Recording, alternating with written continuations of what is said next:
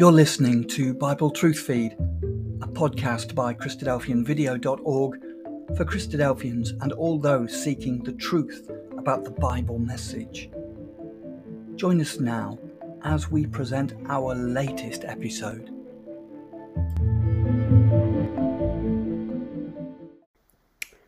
We've been considering the issue of respecting or disrespecting fellowship distinctions within the context of correctly applying the divine principle of separation, recognizing we have both separation to and separation from responsibilities in the context of both the unenlightened community and the enlightened community.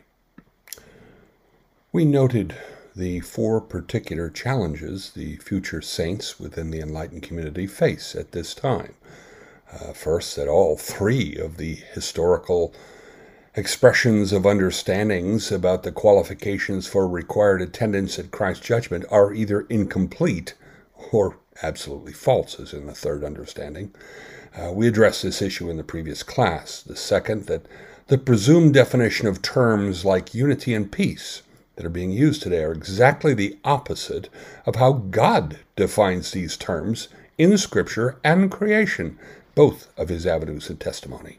We began to review this challenge in the previous class, and we'll be continuing in this particular challenge in this class. Thirdly, the odd, highly unscriptural presumption of almost universal divine acceptability of the enlightened community. And fourth, denying the necessary three-dimensional nature of all divine testimony. We've considered items 1 and 2, began to look at that third challenge. We considered how our enlightened community has been almost exclusively parallel to the most positive applications of the enlightened community throughout Scripture, distancing ourselves from identifying our enlightened community with elements such as Caiaphas and the Sanhedrin and the entire Jewish nation, who, just like us, qualified as being enlightened and in a covenant relationship with God.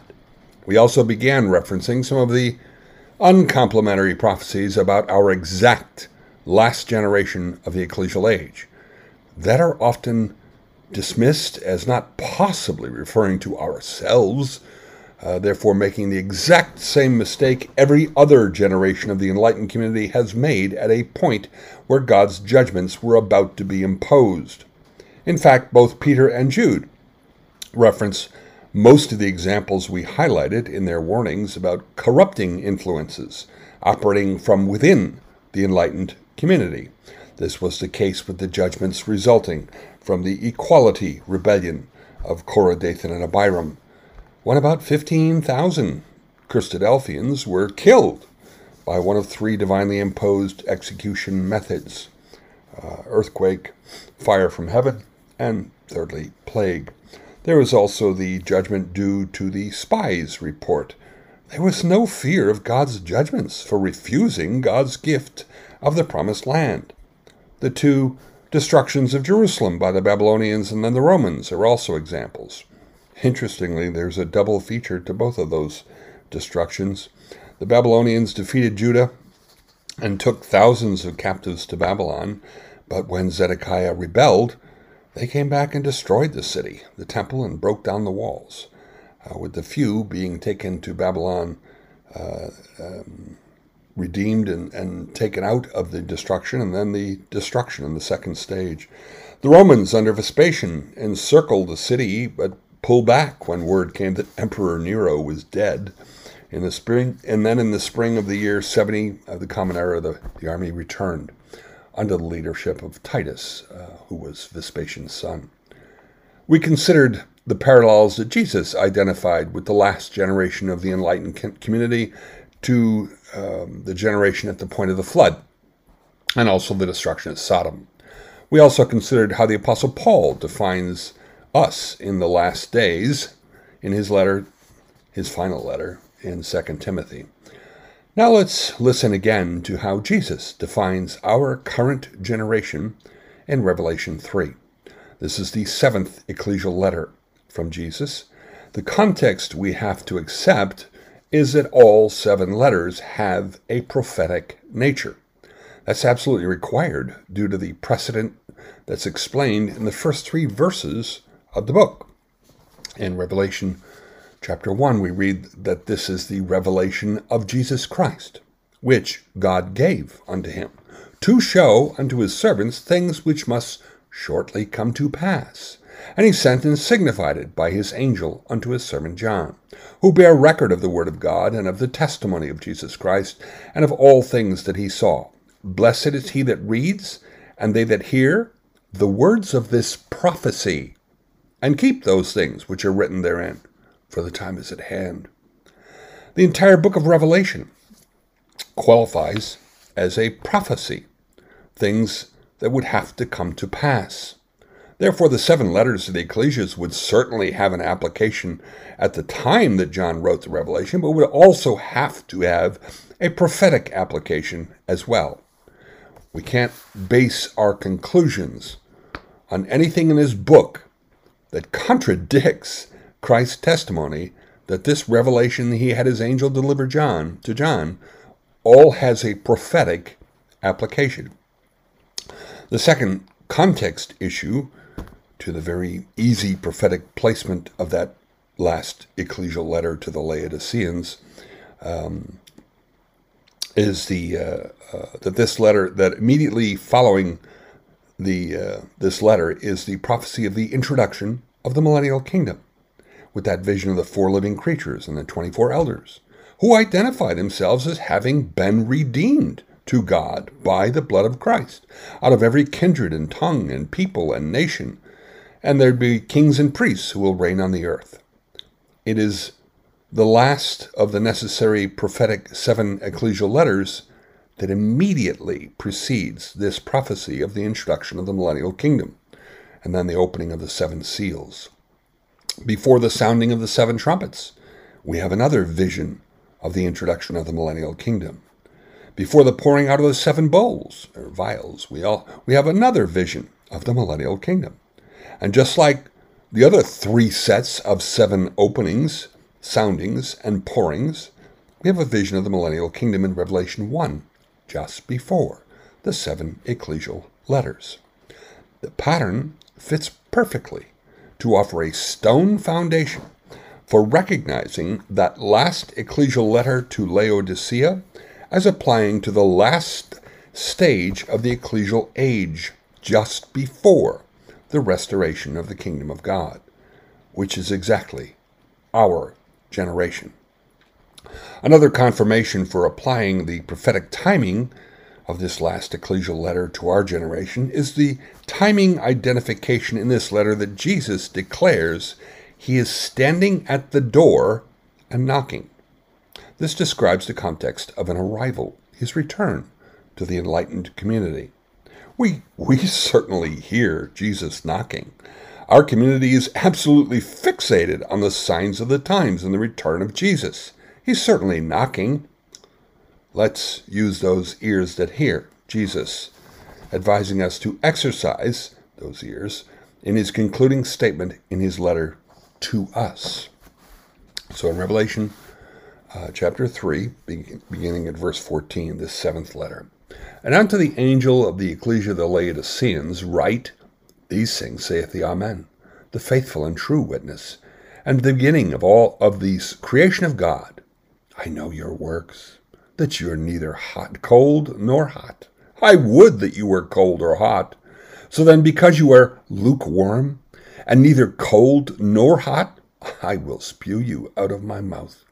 Because you say, I'm rich, increased with goods, have need of nothing, and know not that you are wretched and miserable and poor and blind and naked.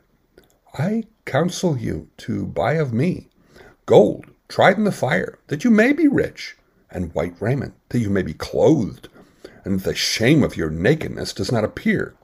And anoint your eyes with eye salve, that you may see. As many as I love, I rebuke and chasten. Be zealous, therefore, and repent. Behold, I stand at the door and knock.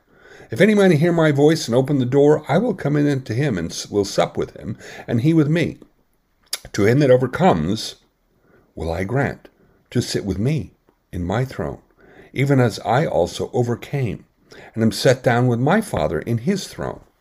He that has an ear, let him hear what the Spirit says to the ecclesias.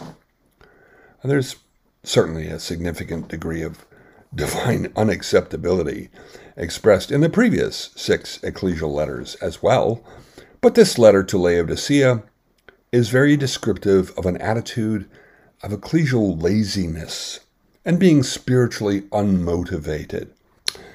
The one comforting issue in applying this prophetic letter to our generation is that it does not have to be universal. The exhortation Jesus offers is for individuals to overcome in verse 21. He also counsels us each to buy gold from him so that we might truly be rich, and to buy clothing so that we won't be spiritually naked before God, and eye salve in order to see better than the rest of the enlightened community. We personally are being called by our Messiah to rise above this definition of our last generation of the enlightened community. Let's just understand that this zealousness will make us a target, as it has in all previous generations of the enlightened community, beginning with Abel. We are not free to define our level of prospective divine acceptability on the basis of how other Christadelphians see us, just as Jesus was not emotionally crippled by the fact that absolutely not a single person in the entire enlightened community of his generation actually believed him when he said that he would die but would come back to life at the end of 3 days. The only people waiting outside his tomb when he was raised first back to mortality were those Roman soldiers assigned to guard his dead body. The women who loved him arrived late on the Sabbath day, just before the beginning of the first day of the week at evening, but only to apply burial spices that they had bought Friday morning and prepared Friday afternoon, as Mark and Luke testify. They had zero expectations of seeing Jesus alive again. Even the growing reports of the resurrection of Jesus in the next few hours were met with strong resistance by even the closest disciples of Jesus. It was a very good thing that Jesus never imagined his level of acceptability to God could be calibrated by his level of acceptability by the enlightened community. The same has to be true for ourselves as well. That's the invitation that Jesus presents to us in this rather depressing prophetic letter to our exact generation of the enlightened community. We can individually step outside this extremely negative community characterization, but this will take spiritual energy and commitment and the foundational recognition that we had better improve our spiritual standing before our God and our Messiah, because the default community presumption of almost universal divine acceptability is completely false. We've noted the pattern of how there is always a poor spiritual condition for the enlightened communities demonstrated at every point of a significant divine judgment that's presented in Scripture, such as the flood in Sodom and the judgment of the more than 600,000 men of war wanting to return to Egypt rather than inherit the promised land. Only Joshua and Caleb, out of the vast number of brethren in the truth, would be permitted to enter the promised land. The Babylonian and Roman destructions of Jerusalem demonstrate the same pattern. Our generation is facing the next divine judgment. This judgment will result in either eternal life or eternal death. Jesus makes it clear that this same pattern will be evident at his judgment that we're about to face. Jesus presented a number of parables about his judgment. At the conclusion of 2 different judgment parables, Jesus made the same absolutely chilling warning. At the end of Christ's parable for paying all his workers a single denarius, a penny, a day's wages, no matter how long they had worked, he declares in Matthew 20, "Is it not lawful for me to do what I will with mine own? Is thine eye evil because I am good? So the last shall be first, and the first last. For many be called, but few chosen." It is absolutely amazing to see how this last warning is consistently ripped from its context and reversed to indicate how gloriously wonderful we presume ourselves to be to God. While the context demands that we understand the called to be those called to the judgment, and the few being chosen are the few who are actually chosen by Christ to inherit immortality at that judgment, we oddly hear the dominant understanding that Jesus is suggesting that we have been divinely chosen for enlightenment, singled out from the vast hordes of the unenlightened to be blessed with enlightenment. But this is not a preaching parable. This is a judgment parable. That violent ripping of this warning from the context to corrupt its application, to mean exactly the opposite of what Jesus is saying, is an exercise of that deceitful heart that God tells us through Jeremiah is desperately wicked. The same warning is expressed at the end of yet another judgment parable. At the conclusion of Christ's parable of the wedding of the king's son, we have this same warning. After the man without a wedding garment is bound and ejected. In Matthew 22, at the conclusion of the parable, "Then said the king to his servants, Bind him hand and foot, and take him away, and cast him into outer darkness. There shall be weeping and gnashing of teeth, for many are called, but few are chosen." How could anyone justify that phrase in that judgment rejection context as some kind of glorious affirmation of our absolute wonderfulness to God? It's absolutely amazing to me. That level of self-imposed blindness is just stunning. Our next point of divine judgment will be that substance casting the shadow of the denarius payment parable for our labors in Christ's service. It will be the literal wedding of the King's Son, of God's Son. The invariable scriptural pattern is going to be exactly the same. There will be a dominant application of divine unacceptability, and certainly not this odd, unscriptural presumption frequently being expressed in our enlightened community of an almost universal level of divine acceptability. Salvation is not nearly as easy as is being often presented, even in the enlightened community. Our third dimension in exposing this odd, false presumption of almost universal divine acceptability in relation to disrespecting fellowship distinctions is recognizing a unique fraternity of generations to which we personally belong. There are 4 transition generations when the plan of the Creator progresses from one divinely appointed dispensation to another. Scripture sometimes refers to these dispensations as ages, as when Jesus warns of the possibility of the unforgivable sin of blaspheming the Holy Spirit. He warned, all manner of sin and blasphemy shall be forgiven unto men, but the blasphemy against the Holy Spirit shall not be forgiven unto them. And whosoever speaks a word against the Son of Man, it shall be forgiven him. But whosoever speaks against the Holy Spirit, it shall not be forgiven him, neither in this age, neither in the age to come. These 2 ages were the beginning of the ecclesial age, when the miraculous powers of the Holy Spirit were invested in the enlightened community for exactly 2 generations. And the second age is about to begin with the millennial kingdom age. We can define a divinely appointed age by three conditions.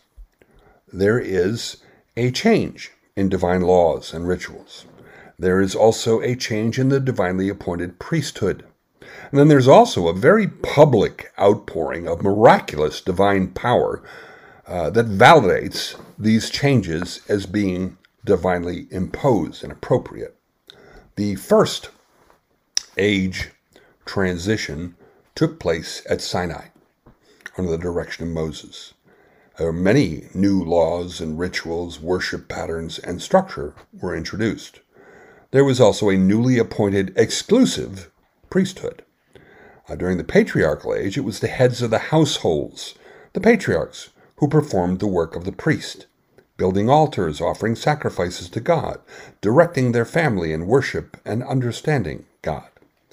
In the First Kingdom age, Aaron was appointed as high priest, and only his physically flawless sons, between the ages of 30 and 50 years old, could serve as priests. That rebellion of Korah, Dathan, and Abiram was a rejection of Aaron, the appointment of Aaron and his sons as exclusive priests. God's response was one of those highly public demonstrations of power in that surgical earthquake, the fire from heaven, and the plague. The second transition generation began at Jerusalem, as opposed to near Sinai, with the ecclesial age, where laws and rituals once again changed, and a new priesthood was established with an immortal high priest. But, just like the last two ages, it's the sons of the high priest, or patriarchal family head priest, that serve as priests. And just like the previous age, we see two structural layers in the divine service application. In that First Kingdom age, there were priests and Levites, each with their specific roles to fulfill. In the ecclesial age, that dual application is separated by gender, with brethren performing the leadership or headship tasks and sisters performing support tasks, all in the service of our high priest, Jesus Christ. The priesthood identification of the ecclesial members is why Peter defines the brotherhood, our brotherhood, as a royal priesthood. It's why Jesus defends his disciples picking and eating grain on a Sabbath by paralleling them to the priests who profaned the Sabbath with their work, but were guiltless. And also how Paul repeatedly parallels the ecclesial brotherhood to the previous priesthood age and the works performed by priests. The qualification for priesthood in the ecclesial age is the same as the previous two dispensations, being the children of the high priest or the family priest, because at baptism we qualify as the children of the high priest, Jesus Christ, and therefore qualify as inheriting the assignment of serving as a priest during our ecclesial age. As with the first transition from one age to the next, there was also a tremendous, very public outpouring of divine power. The Holy Spirit gifts were even expressed as temporarily serving as an educational tool to shepherd the enlightened community into that third divinely appointed dispensation, with all of its dramatic changes in laws and rituals and a new educational focus. We are that third transition generation. We'll witness the conclusion of the ecclesial age in this generation and the introduction of the millennial kingdom age. Or we could also call it the second kingdom age. There will again be a change in divine laws and rituals. There will again be two layers of priestly structure with both immortal priests and mortal priests. This time, the public outpouring of divine power will be even greater than the last two age transitions, with the educational capacity of these public demonstrations of God's power being global, not regional, and not just one man being immortalized, but many people like Abraham and Moses and David and Peter and Paul and so many others, and hopefully ourselves as well.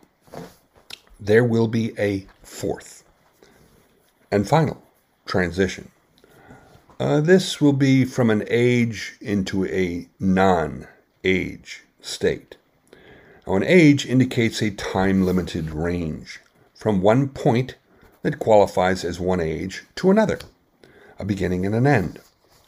But the final transition to take place in that 8th divine day, not the 7th, after the conclusion of the millennial kingdom, this will be forever, when God will be all, in all, as Paul writes in 1 Corinthians 15. It will not qualify as a mere age. It's the conclusion of the Creator's plan, with the elimination of death and therefore sin. The grave is cast in the lake of fire, which is interpreted for us as representing the second death, that forever death. Recognizing these 4 ages, divinely appointed dispensations, interestingly parallels the 4 letters in the name of God, Yahweh, with the 2nd and 4th letters being the same, similar to how the 2nd age and the 4th ages both qualify as the kingdom of God, the first and the restored kingdom of God. Well, anyway, the recognizing those 4 distinct divine dispensations, those 4 ages, is just the first step. Now we consider the 4 transition generations. Of the enlightened community, being directed to accept a completely different frame of worship and a very different divine educational focus. The first 2 dispensation transitions were highly resisted by the enlightened community. In fact, all 4 transition generations, bridging those divinely appointed ages, share one common feature. All have been or are prophesied as demonstrating a dominant degree of divine unacceptability, without exception. The first generation, witnessing the end of the patriarchal age and the introduction of the first kingdom age, was condemned to die in the wilderness without actually inheriting the promised land.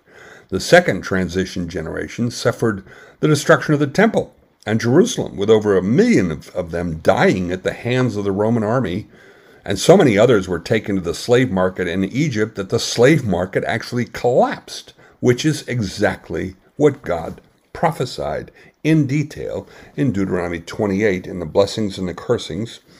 At the end of the chapter, he says, "And the Lord God shall bring you into Egypt again by ships.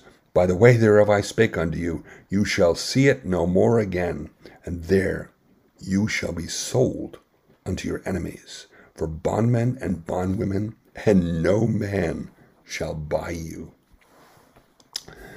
Ours is the 3rd transition generation in this highly specific fraternity. We've already reviewed the prophecies of Jesus and Paul and John, identifying the highly unacceptable state of the enlightened community as a whole at this point that Jesus Christ will return to restore the kingdom of God. The 4th and last transition generation will be after the conclusion of the millennial kingdom. Of course, that 8th divine day, that 8th millennium, God's plan extends beyond 7,000 years. If the plan of God was only 7,000 years, then God would end up a complete failure, which is impossible. It's in that 8th divine day, after the millennial kingdom substance, casting the Sabbath observance shadow, has concluded. And then we read of a massive rebellion. Revelation 20, beginning at verse 7. "And when the 1,000 years are expired, Satan shall be loosed out of his prison, and shall go out to deceive the nations which are in the 4 quarters of the earth, Gog and Magog, to gather them together to battle, the number of whom is as the sand of the sea. And they went up on the breadth of the earth, and compassed the camp of the saints about, and the beloved city, and fire came down from God out of heaven and devoured them." Kind of a reverse Jericho effect. Now, who could these rebels be? Could they possibly qualify as the unenlightened, like most of the world today, without any understanding about the terms of our Creator's righteousness? Jesus and the immortalized saints will have governed and educated the entire population of the world for 1,000 years. Can we really be so disrespectful of Jesus Christ to presume that anyone in the world could possibly qualify as being unenlightened after 1,000 years of global education and direct management? The point is that this fourth and final transition generation exactly fits the same invariable pattern at the point of an age transition, a dominant level of divine unacceptability in the enlightened community.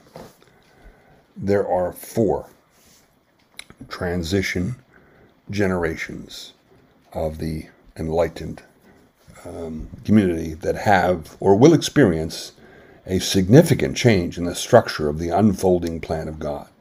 We're the third of those 4 transition generations. So yes, on the basis of all these considerations, we can very confidently reject the odd and highly unscriptural presumption that the salvation of Christadelphians is just short of a universal acceptance. This illegitimate presumption of divine acceptability is the sand foundation for dismissing the significance of fellowship distinctions, which is a demonstration of the separation from category of the divine principle of separation. Now we need to consider the 4th challenge that we noted that our enlightened community currently faces in this environment, promoting the disrespect of fellowship distinctions, and that is denying the necessary 3-dimensional nature of divine testimony. Again, we're considering the challenges that we face in correctly understanding the terms of God's righteousness in the context of fellowship distinctions. This 4th challenge is an absolute rejection of the common mistake of presuming the simplicity of God's testimony. This particular challenge is counterintuitive to the natural thought process. We want things to be simple and easy. This is the instinctive presumption of the human heart. Of course, what God declares to be the most deceitful influence in all of our existence. Our Creator's testimony is not simple, not supposed to be simple, unless we inappropriately oversimplify it. The way to achieve the harmony, that peace, that multitudinous singularity we pursue with God is through spiritual balance. We briefly considered this issue when we addressed whether the prime motivation of our Creator in the development of the saints is quantity or quality. We determined that God wants better servants as opposed to more servants. We don't want to make the same mistake as the scribe and Pharisee divisions of the enlightened community that Jesus condemned for their preaching focus that did not develop quality. 2 days before the enlightened community orchestrated his death, Jesus provoked the leaders of the national ecclesia with 8 woes. The 3rd woe of Jesus declared, "Woe unto you, scribes and Pharisees, hypocrites, for you compass sea and land to make one proselyte, and when he's made, you make him twofold the child of hell than yourselves." The scribes and Pharisees focused their proselyte development, their preaching focus, on quantity, not quality. We should not make the same mistake. We also reviewed the undeniable observation that God imposes an intentional complexity in both of his avenues of divine testimony, with very rare exceptions, such as Moses and Jesus, to whom he communicated directly without those dreams and visions and parables and what God calls dark sayings. Everyone else, ourselves included, have to sift through that intentional complexity. The particular challenge is the naturally deceitful heart, with its extreme preference for simplicity and easy, comfortable solutions. It's like trying to run a race with our feet tied together. There are endless examples of how this oversimplification challenge hobbles our thought process in spiritual matters in our current generation of the enlightened community and in the development of fellowship distinctions of the last 150 years. Jesus defines this oversimplification process as straining at a gnat while being able to swallow a camel.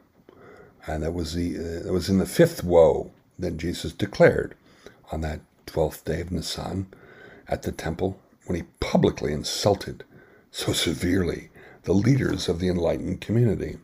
In Matthew chapter 23, Jesus says, "Woe unto you, scribes and Pharisees, hypocrites!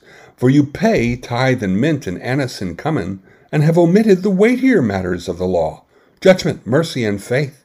These ought you to have done, and not leave the other undone.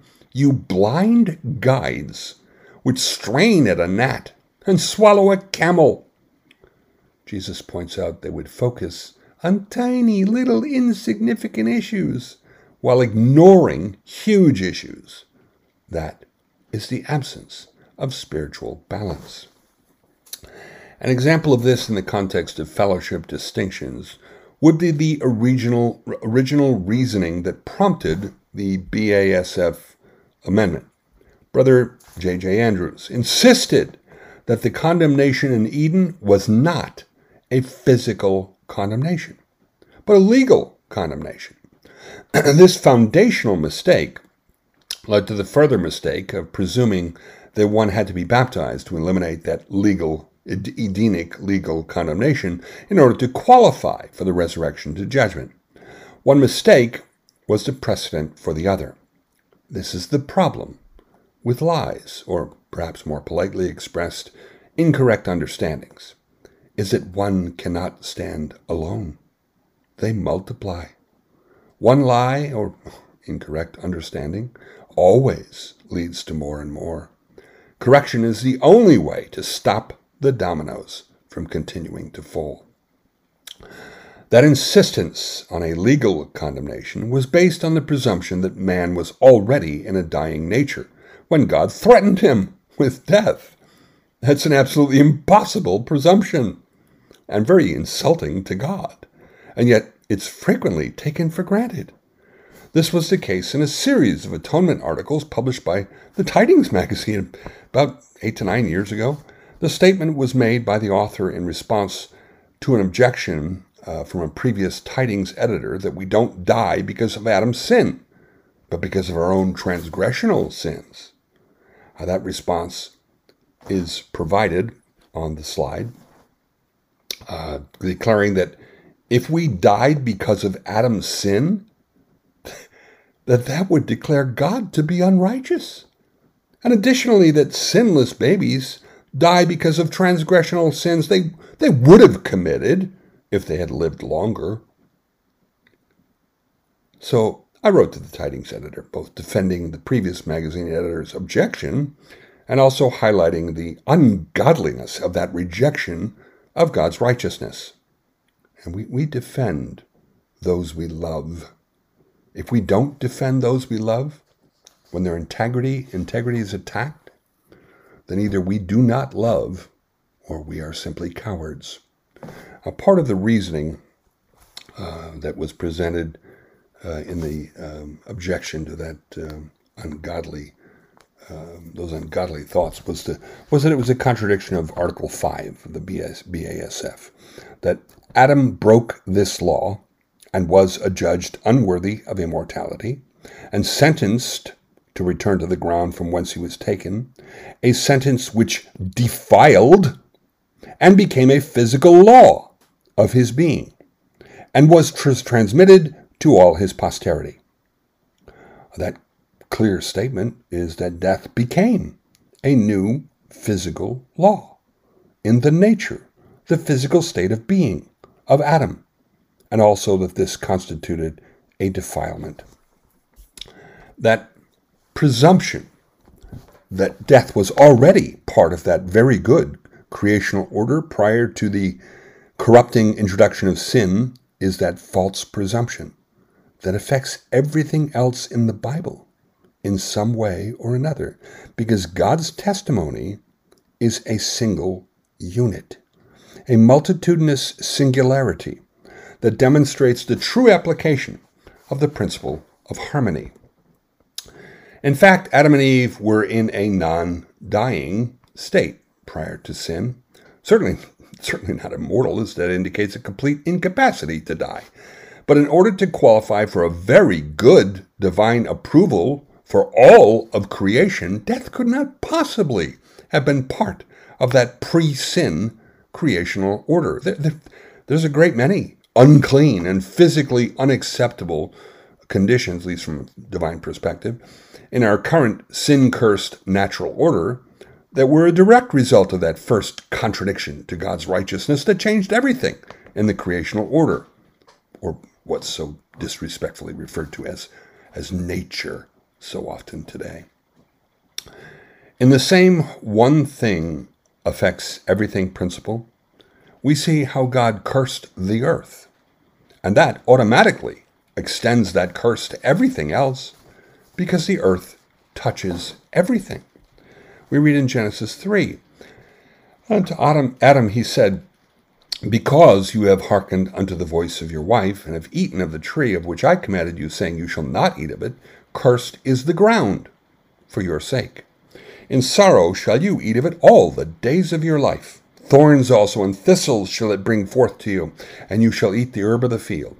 In the sweat of your face shall you eat bread, till you return unto the ground, for out of it you were taken. For dust thou art, and unto dust you shall return." The ground was cursed. Now, one of the issues that we reviewed in reference to uncleanness by touch was that it was a contagious condition. Uncleanness was a physical state of divine unacceptability, which is obviously not a condition that could possibly be part of what God declared to be very good, as in prior to the creation corrupting effect of that first sin. When we considered the spiritual lesson of the current pandemic, we reviewed the rules for touching under the laws of the kingdom of God. It was not simply ungodly behavior that's unacceptable to the standards of God's righteousness. There is a physical application to divine unacceptability, as well as a behavioral application. One requires repentance, the other requires cleansing. Adam and Eve were not simply commanded not to eat of the fruit of the tree of the knowledge of good and evil.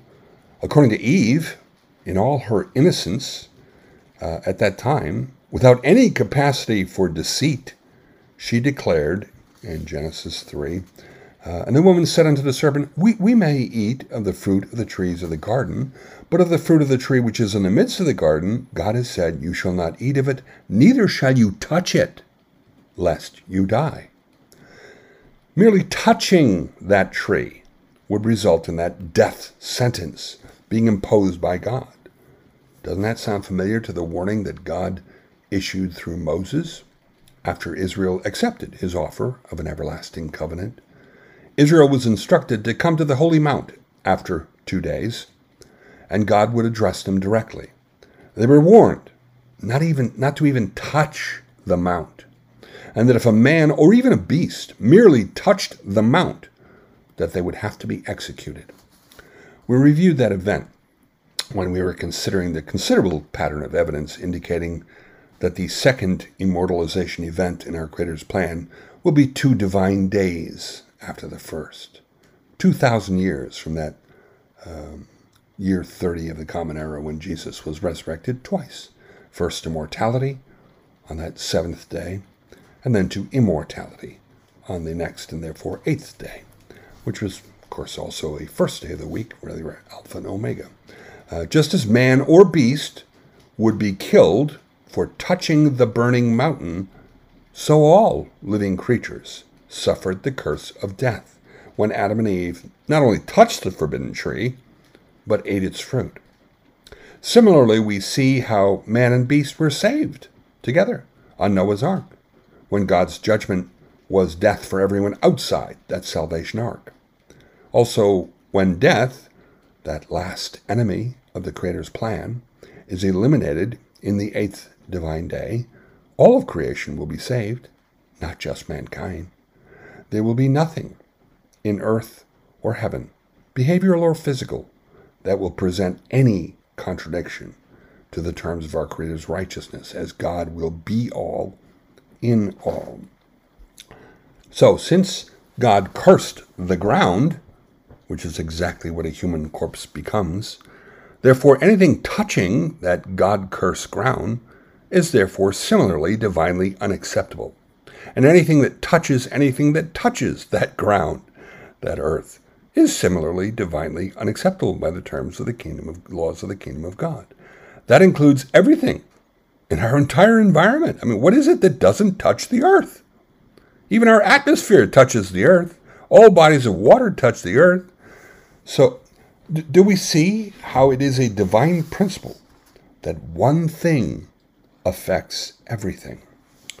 Therefore, if we start with a false presumption, such as the mistake that death was actually a component of the very good pre-curse creational order, then everything that inappropriate presumption touches is automatically corrupted. This is a feature of the principle of God manifestation, and that three-dimensional harmony in all of God's testimony. A very defining statement in this issue of the pre-sin creational order being very different from the post-sin creational order is how Jesus refuses the lesser designation of merely qualifying as being good. In Matthew 19, we read, "And behold, one came and said to him, Good master, what good thing shall I do, that I may have eternal life? And he said unto him, Why do you call me good? There is none good but one, and that's God." Since the best component that the post-sin creational order has ever seen, the Son of God, refuses to even be addressed as merely good, and not even very good, as in God's approval status of the pre-sin creational order, then what in this post-sin creational order could ever be defined as being very good by God? Obviously, there had to be a massive degrading of the creational order, that physical condemnation, when that first sin corrupted everything in the entire creational order, which no longer qualified as being very good by the Creator's standards, but actually sin-cursed. One thing affects everything. Therefore, we are not free to separate out issues and think that we can consider things like forgiveness without balancing that with judgment. We're not free to consider the principle of grace without the concept of accountability for our actions. We are not free to eliminate one of the always two aspects of every divine principle, as that always affects spiritual balance. We are not free to exclusively concentrate on imputed righteousness and simply dismiss personal righteousness. The truth is that any one mistake will always lead to more and more and more.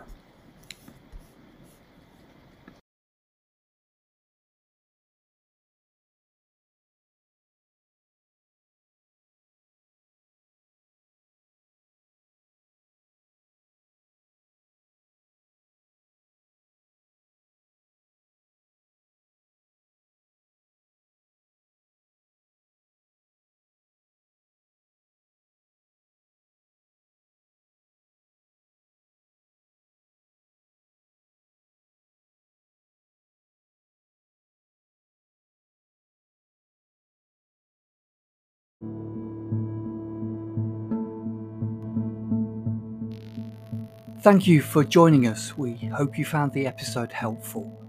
Don't forget, most of these episodes are also available as videos on our video channel, cdvideo.org. So head over and take a look. If you have any comments or questions or suggestions, Please get in touch or leave us a voice message. We love to hear your feedback. You can email us at btf@cdvideo.org. If you enjoyed the episode, then please share it with others. Until next time, may God bless you in your studies and your walk towards God's kingdom. Amen.